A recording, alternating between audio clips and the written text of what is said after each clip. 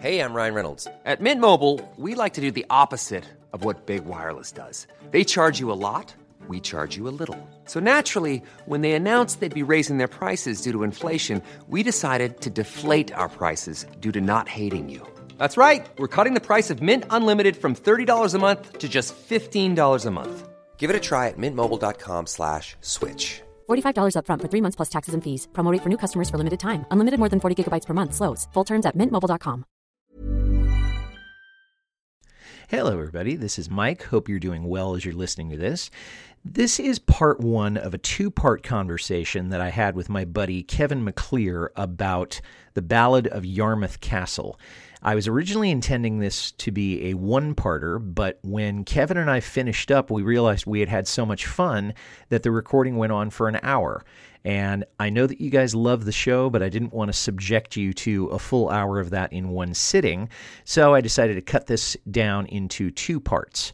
So the first part will be coming out on or about December 19th. The second part will be coming out around the 1st of the new year. So sit back and enjoy. Hope you like it.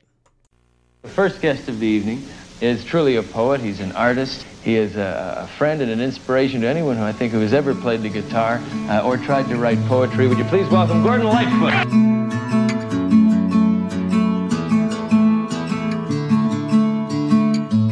Well, it's 4 o'clock in the afternoon and the anchors have been weighed. From Miami to Nassau, she's bound across the waves.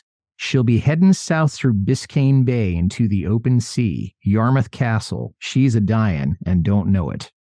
This is Carefree Highway Revisited, the show that celebrates Gordon Lightfoot's music song by song, a proud member of the That's Not Canon podcast network. I'm your host, Mike Messner, and with me today is a fellow Lightfoot fan making his second appearance on the show from the great state of Alaska, Kevin McClear. Kevin, welcome back to Carefree Highway Revisited. Thanks for having me. Oh, pleasure is all mine.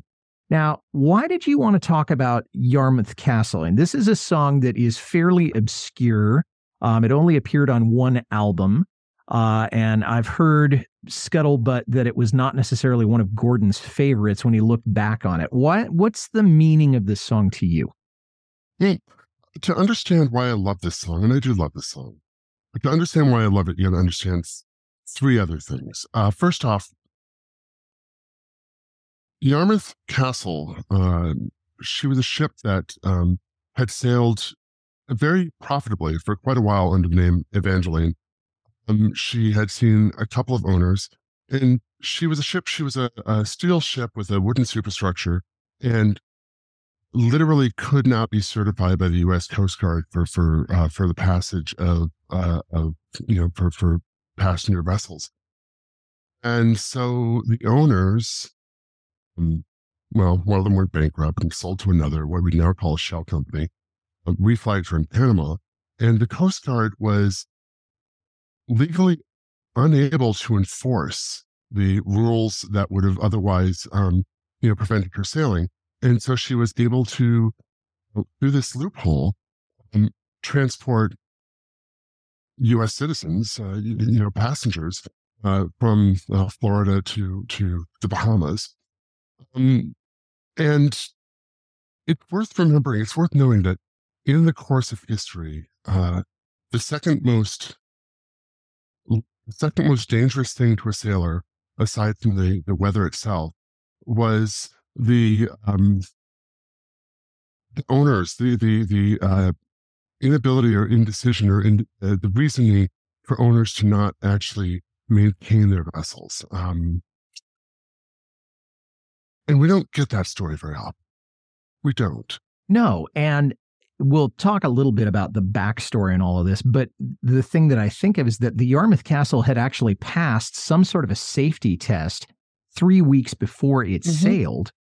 But it does make you wonder how thorough that safety check was, given everything that we're going to see in the events of November 1965 to this vessel, which is its last voyage. It was as thorough as the U.S. Coast Guard could do for a foreign flag vessel, and that's the point. Something to remember also is that this story led to changing of international treaties because the U.S. Coast Guard was unable to do more. And So you asked me why I like this song. And I like this song because unlike other songs that Gordon does, and he does a lot of fantastic songs about sailing, about the oceans and whatnot.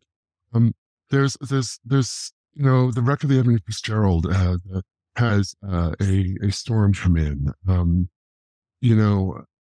The Ghosts of Cape Horn. It's still all about the environment, but not the political environment, not the economic environment, and that is an important part. That, I mean, like a couple years back, a lot was made about Andrea Gale and the Perfect Storm, and in that there was a discussion about the modifications that were made by the owners that made her an unseaworthy vessel.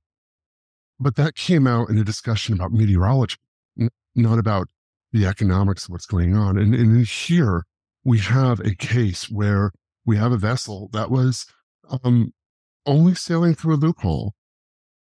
And she did pass the inspection. She passed every inspection the Coast Guard could legally throw at her. And this is where we go. Well, you mentioned the fact that there's not a discussion in Edmund Fitzgerald or Cape Horn or Christian Island or any other thing. There's no discussion of the man-made circumstances that are there. And I think another thing that differentiates this is that unlike the other two that we've mentioned, there are survivors in this one. And the song references those people who can look back and say, this was what our experience was. Whereas the other two, everybody went to the bottom of the sea or was never accounted for after that. And so this is, to me, the thing that makes it all the more interesting, because it really showed that Lightfoot really had to get his story right in writing this. Now, that's the content of it aspect for me. I mean, the thing that I like about it as a song is that it's a straight folk song. It's very typical of early Lightfoot in that it's not overly personal. But it also has a beginning, middle, and end, which is also something that he's not necessarily known for, telling stories. Of course, he does them from time to time, but this is a straight-up story song. And it could probably find itself in the category that another podcast might do about this. What to you is the best setting to listen to this? Is there a particular place, a particular time of day, a particular thing that you'd be doing where you'd think, I'd really like to hear this song? Hopefully not sailing on a ship from between Nassau and Miami. Perhaps not there.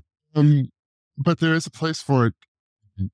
Say, if you're in a harbor and you miss the tide because of a storm and you don't know if you're going to miss the other tide, it's a ghost story, you know? It's a thing that happens fast, and those moments when time is not important because you're waiting on the tide. There's nothing else, and you can reflect on it. Or perhaps when you're getting ready to go talk to a legislature about laws that need to be changed.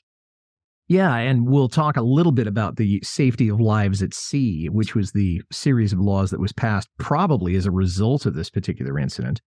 Let's talk a little bit about how it got written. Now, the story that I heard from Jennings' biography and other places was that Lightfoot was actually staying with Joni Anderson, who would later be better known as Joni Mitchell, and her then husband, Chuck. They were living in Detroit, and he read in a magazine about this had happened, about this incident, that there had been this old steamer. It had gone out to sea. It had caught fire. It had sunk about 2/3 of the way between Miami and Nassau. And of course, it's not the only time that he's going to be inspired by a maritime disaster to sit down and write a song about it. Is there anything you can add to that, or is that pretty much the story that you've heard about how it got written? Well, I don't have anything that I can add. I can't speak to his mind or intentions, but I will point out that as Evangeline, Yarmouth Castle sailed between Boston, Yarmouth, and Boston and St. John's. And so in her early years before she was a World War II troop transport. She was an American-Canadian vessel. And so it's entirely possible that Lightfoot knew of her, through other connections, and had seen photos of her and other things. The other thing is, I don't think it's beyond reason to suspect that the person who wrote Don Quixote would see that there's also very much a sense of class in the story. And the fact that she was an old vessel, she was not a vessel that would be transporting the rich and famous. And it's entirely possible that led into some of the decisions that were made that led her to be where she was. Well, I think the economic part of it certainly is true, because this is a ship that is marginal at best. Okay, it passed, some sort of safety inspection, but as you said, that may not have been thorough, and there was only so much that the U.S. Coast Guard could do, given the fact that it was a Panamanian freighter or a Panamanian ship. And the fact is that there was just probably too much money to be made for the people that were organizing this cruise to pass it up. And so that doesn't certainly make the voyage right, but it does make it a little bit more understandable. Lightfoot did say something about this at the time. He said, and I'm quoting directly, "Shipwrecks are different than your coal mine or railroad disasters. They have a different quality, a mystic and mysteriousness, maybe mystique and mysteriousness. Witnesses don't usually live to tell the tale." And I think that probably says a lot about his obsession, if you can call it that, with the human disasters that go along with industry. Is that a sentiment that you would agree with? I think so. Great. So let's start looking at the lyrics here. Well, it's 4:00 in the afternoon and the anchors have been weighed. From Miami to Nassau, she's bound across the waves. She'll be heading south through Biscayne Bay into the open sea. Yarmouth Castle, she's a dying and don't know it. Now, the first three lines, okay, that's simple stage setting. It would be like any other narrative, any other story. But then Yarmouth Castle, she's a dying and don't know it. That's a foreboding line. That could be a good beginning of a radio show or a beginning of a good TV movie. You saw something that resonated with another one of Lightfoot's lyrics here, didn't you? Absolutely. I think in many ways that this we're going to look through this and see that this is somewhat of a rough draft for record of Edmund Fitzgerald. And in both songs, you start with a kind of prosaic first couplet, and then you end up with a much more jarring line. The lake, it is said, never gives up her dead. Is something that goes with the prosaic sign. So it starts off by saying, this is a song of the ocean and all the romance. And oh, by the way, and I think that as a storytelling piece, I mean, it's very much a throw forward to the songs he would later write. We'll be right back to our conversation with Kevin McClear about the Ballad of Yarmouth Castle. But first, a word from a podcast partner or two. Is that song really a cover? What instrument are they playing there? What do those crazy lyrics mean? If you're the kind of person who thinks about stuff like that, you're in luck, because I've got just the podcast for you. How Good It Is chooses a single song each episode and takes a dive into the story behind the song and the artist who made it famous. I'm Claude Call. You can find me in your favorite podcast software, or just point your browser to howgooditis.com. How good it is. Hello, I'm JT, a lifelong student of the paranormal and the unexplained. I've spent over 35 years researching and learning about a wide range of subjects, from UFOs and cryptids to ghosts and the supernatural, from hidden and lost treasures to mankind's mysterious past, and all other things mysterious and Fortean. Each week I'll bring you some relevant and interesting articles in this genre, as well as a different topic. Some you may be familiar with, but many you most likely will never have known existed. So sit back, relax, and enjoy the ride, and let me be your tour guide as we explore the unexplained on the Paranormal Sun. And I think it's also ironic and interesting to note that both of these are set in November. And I think, if I'm not mistaken, that they are very close in terms of the part of November to each other. I mean, the Yarmouth Castle disaster and the Edmund Fitzgerald disaster, they happened within a few days of each other within the month of November. Is that right? I think so. I think it was in maybe 2-3 days. So I thought, that's coincidence, but I think it is kind of funny to think about. Now, let me ask you this. If you were on this ship and you saw the state it was in, you hear this, as it says, groan of protest as the lines are being cast away. That implies that the engine is old. Maybe it implies that the sides of the ships are scraping against something. If you were a passenger, wouldn't that make you want to get off this ship as soon as you could? Not necessarily. See, part of, and later on we'll talk about this beautiful line where it talks about where there's paint that makes her young. Part of the sail, and I'm talking about sail as in bill of sale, not sailing as in sailing away. Right. Part of the sail of this is it's a workingman's ability to get to the Bahamas. And so by the time the passengers are on board, they're not looking for trouble, and that's part of how you can get away with, like I said, so much of maritime history is full of mariners making do with ships that are not maintained because owners are away and negligent and not relevant. There's insurance for dealing with what might happen versus a very real cost to dealing with these things. So I think the sailors, they know the ship's on borrowed time, but maybe not this one. So in a sense, though, they are rolling the dice with Absolutely. this ship and with the lives of the people on board. But there is a necessity there, as you said, that they've got to get to the Bahamas. And there's the mythology. The idea of sailing, going back to the Greeks and the idea of the tales of, you go look at Odysseus and, all of the part of Odysseus that happens on when he's actually on a boat is terrifying. But you roll the dice and you go forward.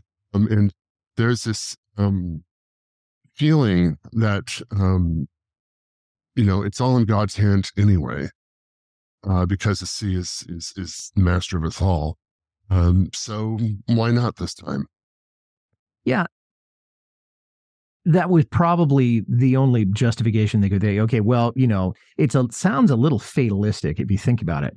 But on the other hand, they do see the conditions, and maybe they're deliberately looking the other way because they think, look, there's a job to be done.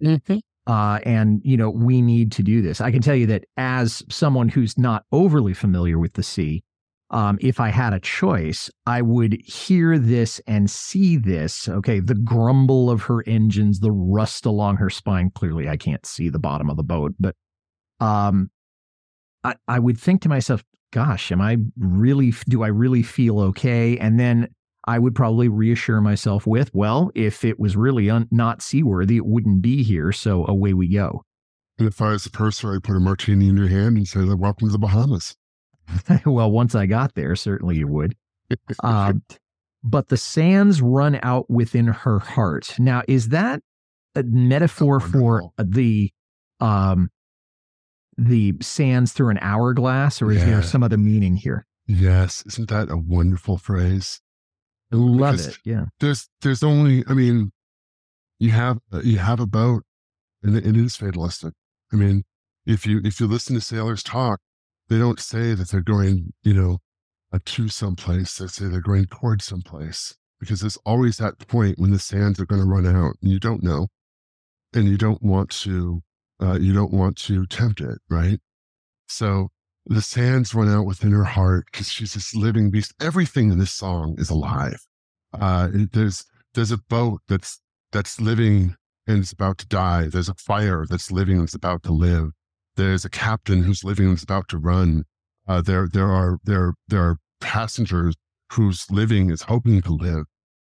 Every element of this song is alive. And in this case, you have the heart of the liner, and she's giving it all she's got, but the time's just running out on her. And to use another spin on the word living, okay, this is how these men who are on the ship are making their living. Absolutely. So there's an economic semantics there, if you want to look at it that way.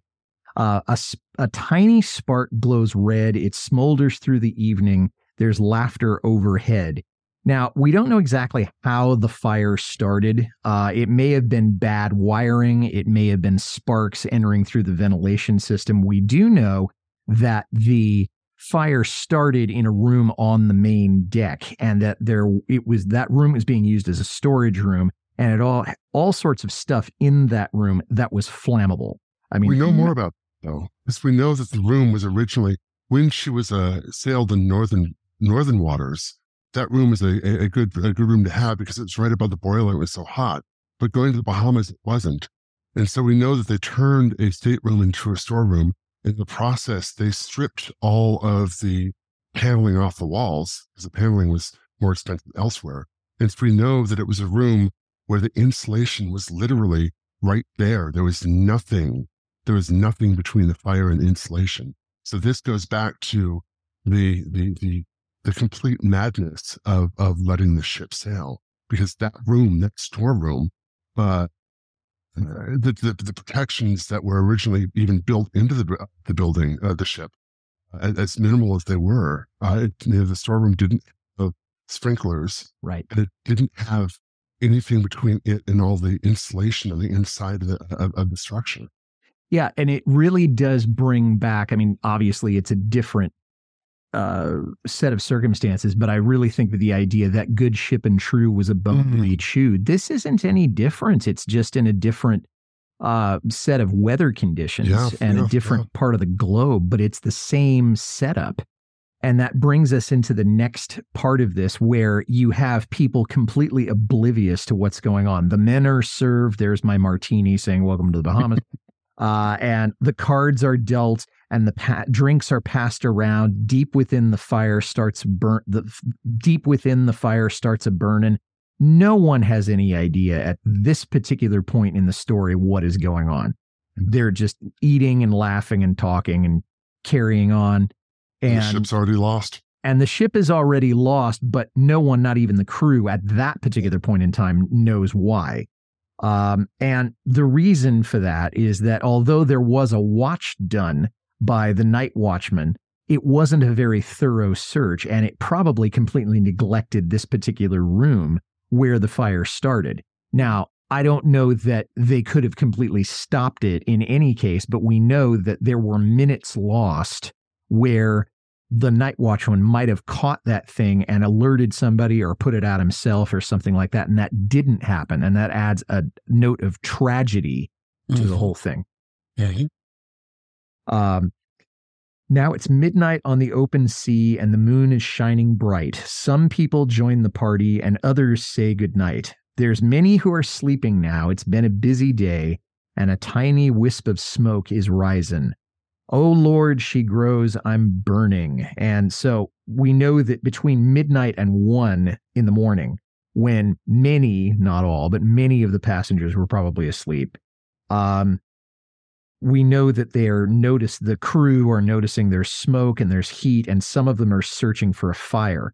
But that particular last phrase, oh Lord, she groans, I'm burning, it's wonderful personification of the ship as a person. Now, we've seen this in other ships that he has talked about in other songs, but this may be the only time when we hear about the ship actually verbalizing something or saying some word or making some word, some noise that he turns into a word. Am I right in thinking that? I can't think of any other time when he does that. Yeah, it's beautifully done. But it does bring up another thing. I don't know if you heard the episode that I did on Ghosts of Cape Horn. But my guest Dave Stewart there talked about the way that people identify with ships and that they have a certain identity or personality that is more than the sum of its parts, that you can't quite put it into into words, the visceral feeling of a ship. And I think Lightfoot is actually coming as close as he could at this point in his career to actually putting that feeling into words. And you having, surveyed his music pretty much from beginning to end, do you agree with that? I do. I will say that past life, I actually broke up a couple of ships. I was part of breakup crew. And we took apart these vessels that are much finer workmanship than anything I'll ever build.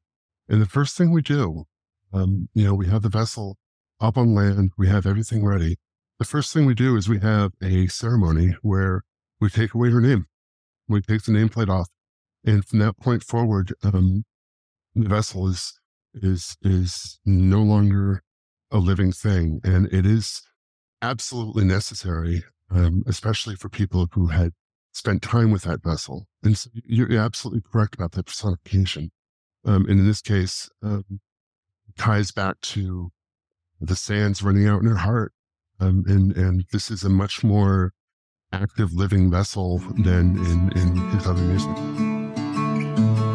We'll be right back to our conversation with Kevin McClear about the Ballad of Yarmouth Castle. But first, a word from a podcast partner or two.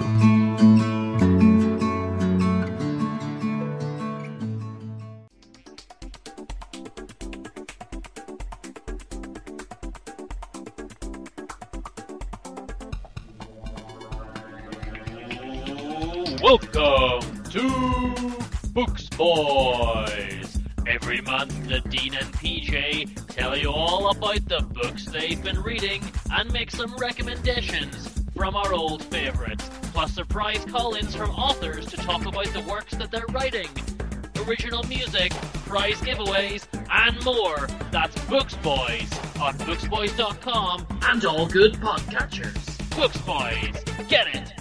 Buy it. Books.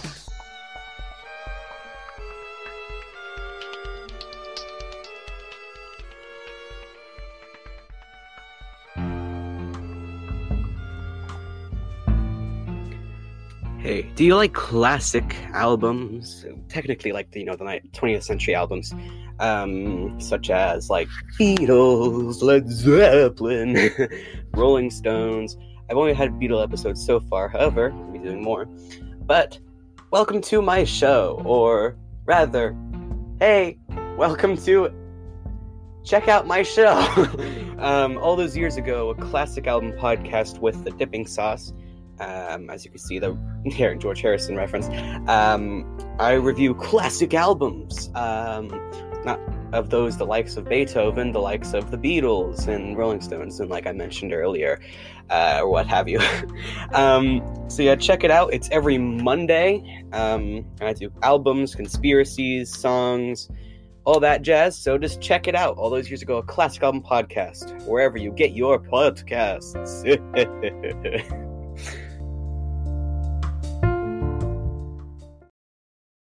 Let someone understand, but her silent plea is wasted in the playing of the band. Now, I couldn't find any information about the idea that a band was playing, although it's likely that it was. There was some music being played because, people are partying on this. It's an overnight cruise, so why not? We do know that the crew didn't announce over the PA system at this particular point in the timeline that anything was wrong. And that the captain didn't activate the general alarm. Now, the question that I have that I wasn't clear on in my research was that because he was sort of poo-pooing the problem, or is it because he just literally couldn't get to the switch or the toggle or whatever that would have activated that? Do you have an angle on why what needed to happen there didn't happen? Looking at the official reports, what happened, the captain got a report of a fire. A crewman found a passenger who was stumbling up a stairwell after being badly burned, and got that report to the captain.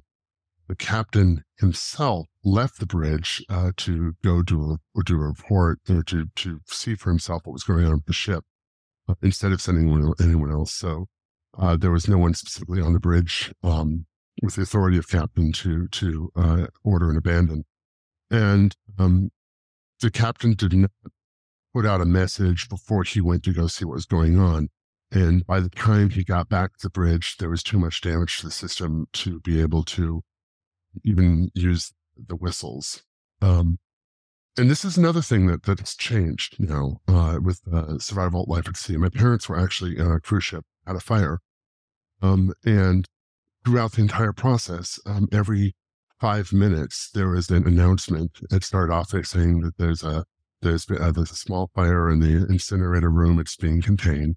And every 5 minutes, there was a further announcement. And that's something that wasn't, I mean, at the time, good practice actually was to not panic people. Because, you know, if you look at the stories that we have of Titanic, you know, where there's a fairly orderly evacuation, versus Lusitania, where there was there was no time, and it was a very chaotic evacuation. And a lot of the people who were lost in Lusitania didn't need to be lost, but when people panic. And so there is a legitimate reason to not necessarily give the notice of a fire on an old wooden ship too soon. But they missed their opportunity, and by the time they were ready to do so, they were unable to. And it's another tragic note, you know, in all of this, that, you know, the circumstances determined that. Everybody's dancing on her deck. They're having such a time. Then a voice says, "Shut up and deal. I'm losing." And this is just cinematic. Okay. But it's reinforcing the idea that people are carrying on. They're doing what people get up to when they're on cruises in the 1960s and maybe today too. You know, that they have no idea what's going on. Deep within the Yarmouth Castle, the fire begins to glow. It leaps into the hallways and climbs and twists and grows. And the paint she wore to keep her young, oh Lord, how well it burns. And soon that old fire is arranged. And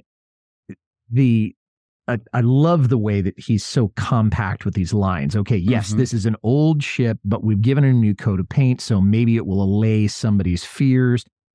But maybe the paint was actually acting as an accelerant because it may have been an oil-based paint.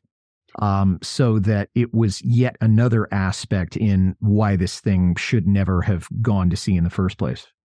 Absolutely. And the other thing about this is, from the artistry, is at this point now we have another living being, because he's personified the fire. He's let the fire have its own agency in this. But the paint, the paint. One of the reasons why Yarmouth Castle wasn't able to launch her lifeboats was because of that paint. They painted over the ropes so much that the ropes couldn't go through the blocking falls. And so there were lifeboats that couldn't be launched. Some of the reason people couldn't get out of their cabins was because the windows were painted shut, because it was a sloppy job of paint. Because this goes back to the negligence and the fact that the company, the company that was running Yarmouth Castle at the time bought her off of a bankruptcy sale. And so we have this work they've been doing with a company that had not the resource to do it. And so, yes, the paint, which kept her looking young, was very much a part of this tragedy. And the fire, I don't know how much the fire needed the paint, but this certainly gives that very living element. Yeah, and it's almost a Greek tragedy kind of tone, isn't it? It is. We think about Prometheus, and we think about the mythology surrounding the gods and fire and those kinds of things. And I don't know if Lightfoot had that particular piece of lore in mind, but it certainly it smacks of that, doesn't it? Up beneath the bridge, it's climbing fast. The captain stands aloft. He calls up to the boatswain and says, "Boatswain, we are lost." So the fire is spreading so quickly in a 5-minute period for reasons that we've discussed and that we will continue to discuss. The crew had to leave the bridge completely. The captain had already left for reasons you've already said. Well, now everybody's off the bridge. So even if they had the authority to sound the alarm, they really could not have done so because they were just not physically in a place to do that. There was an abandoned ship command given, but the passengers didn't hear it because either they didn't use the shipwide PA system or they couldn't get to. You there? I am here. I'm having some technical problems the last couple of minutes. Okay, well, I'm going to back up just a minute then. So the crew has left the bridge completely. There's no one there who whether they have the authority or not, to activate the abandoned ship command in such a way that everybody can hear it. There was a command that was given, but the passengers didn't hear it either because they couldn't activate the PA system, or the PA system wasn't working at this point, or by the time they gave that command, nobody could have gotten to it. I mean, whether they had the authority or not. Okay. Up beneath the bridge, it's climbing fast. The captain stands aloft. He calls up to the boatswain and says, "Boatswain, we are lost." So now everybody's off the bridge. So it's no longer just a case of you have no authority to sound a command like abandoned ship. There is literally no one there to do it in a position where they can actually physically reach out and activate that system. Maybe the system wasn't working at all at that point, but it's another tragic element to all of this that, by the time that they know that the place has to be abandoned or that the ship has to be abandoned, it's too late. No one can give that command. For the ragged hoses in the racks, no pressure do they hold, and the people down below will still be dying. Now, Kevin, this brings up a question for me because I had heard that the reason the hoses weren't working is because there were too many valves open to the water supply for any pressure to be going through the hoses. So you really have sort of a trickle rather than, a straight stream of water coming out at a high pressure. But what I'm wondering is it reasonable to assume that the hoses were also dilapidated? That would be consistent with the other disrepair that we've seen. Yeah, more than reasonable. That was actually cited in the after-action reports. So we know as a legal fact that some of the hoses were split. Okay, so yet another aspect of all of this. All amidships, oh, she's blazing now. It's spreading fore and aft. The people are a-scrambling as the fire blocks their path. Now, you said that some of them had tried to get out through the cabin windows, but they were either painted closed or they were rusted closed or they hadn't been opened. And so there was elemental damage so that they couldn't be opened. And many of the passengers probably had no way out at all. It's another aspect of bad maintenance that you alluded to, not just with the paint, but with, again, the fact that the owners had bought this thing on the cheap. They did not have the ability to maintain it, and the inspection was certainly not as thorough as it ought to have been. This is absolutely true. And the captain in his lifeboat is a-leavin'. Now, this to me is an enormous violation of maritime etiquette, okay, that the captain is leaving the ship ahead of the passengers, and that looks cowardly, and it is, in fact, probably a violation of all sorts of regulations out on the high seas. He later testified, the guy who was the captain who survived, look, I left because there was no way to reach any of the rescue vessels. We'll talk about the 2 rescue vessels that were involved here. There was no way to use the communication equipment on board, so this is the only way that I could go and get help. So is that consistent with your understanding of it, and do you have any commentary on that action? One of the lifeboats had a radio system on it. That was not the lifeboat the captain was on. But the argument the captain was making was actually that he was trying to reach the other lifeboat and be able to call in and radio for help. And so the reality is, if you go by the numbers and the other ships weren't available, and you just went with the people who were on lifeboats, the people who would have survived. 80% of the survivors would have been crew members.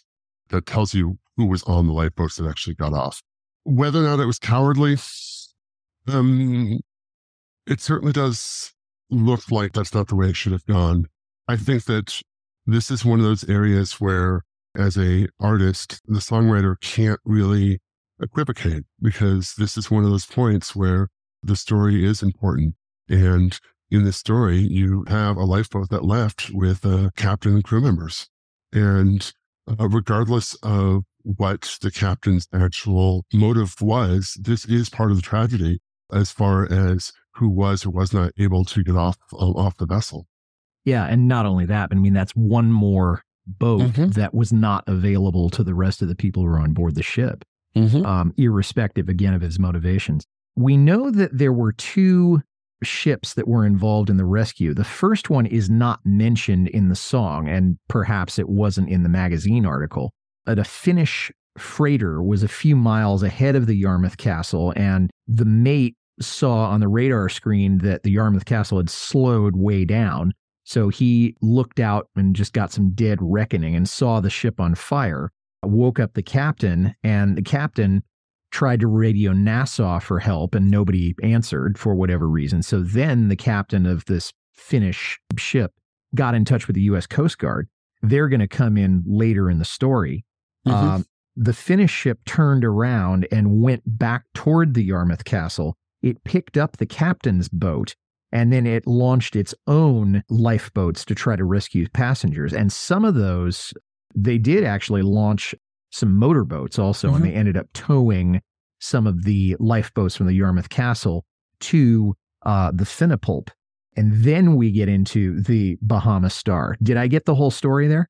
Yeah, except for one other element of that's worth noting is that the lifeboats that came off the Yarmouth Castle didn't have oarlocks.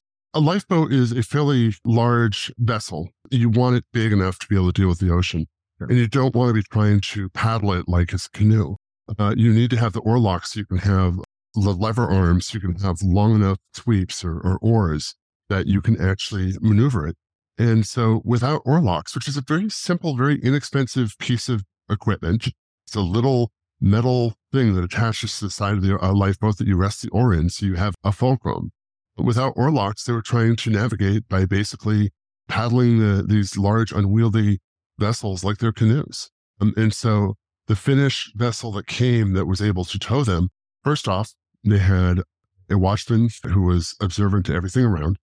The vessel was ahead of the Yarmouth Castle. There's no reason for them to necessarily to keep tabs on the radar behind them, but being diligent, they did. They had situational awareness of everything. 2, they hailed the Yarmouth Castle and tried to find what was going on. And 3, they had the equipment to actually make the Yarmouth Castle's ineffective equipment effective. The oarlock is something that, as you were explaining that, it's been a little while since I've been in a rowboat, but I can remember that we had those. And of course, the typical rowboat is much, much smaller than a lifeboat from a ship this large. So now it makes sense that they would need that kind of leverage to make a lifeboat go anywhere, because otherwise you might as well just be trying to bail out, a vessel with a Dixie cup. It's just going to be such an impossible task. And thanks for listening, everybody. If you like this well enough to listen to the whole thing, tell somebody about it. Carefree Highway Revisited is on Apple, Spotify, Acast, or wherever you get your listening matter. Our website is www.lightfootpodcast.com. I'd like to make a special request for you to visit my Patreon page. I love this show so much, and I want to keep it going, and you're in a position to help. Please head over to www.patreon.com/carefreehighwayrevisited. $1 or $2 a month is all I ask. You can reach me, Mike Messner, at teachermike72@gmail.com. Well, that's all the time we have for this episode, but we'll be back in 2 weeks with the rest of this conversation with Kevin McClear on the Ballad of Yarmouth Castle. Until then, this is Mike Messner reminding you, Run for the roses, but don't forget to stop and smell them. We'll see you next time.